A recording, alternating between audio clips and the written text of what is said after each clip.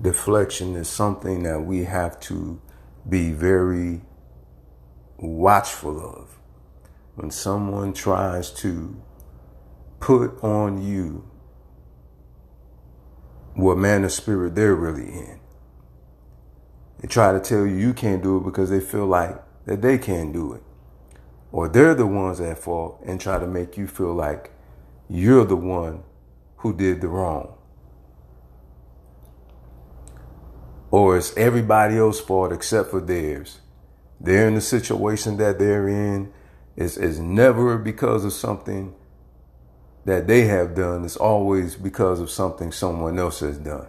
They don't want to take ownership for their own misconduct or poor decision making. The way that they handle it is by deflecting. And that's a very bad case of psychosis as well, because they don't want to face reality that no, it is you. Stand your ground. Don't allow people to use reverse psychology on you.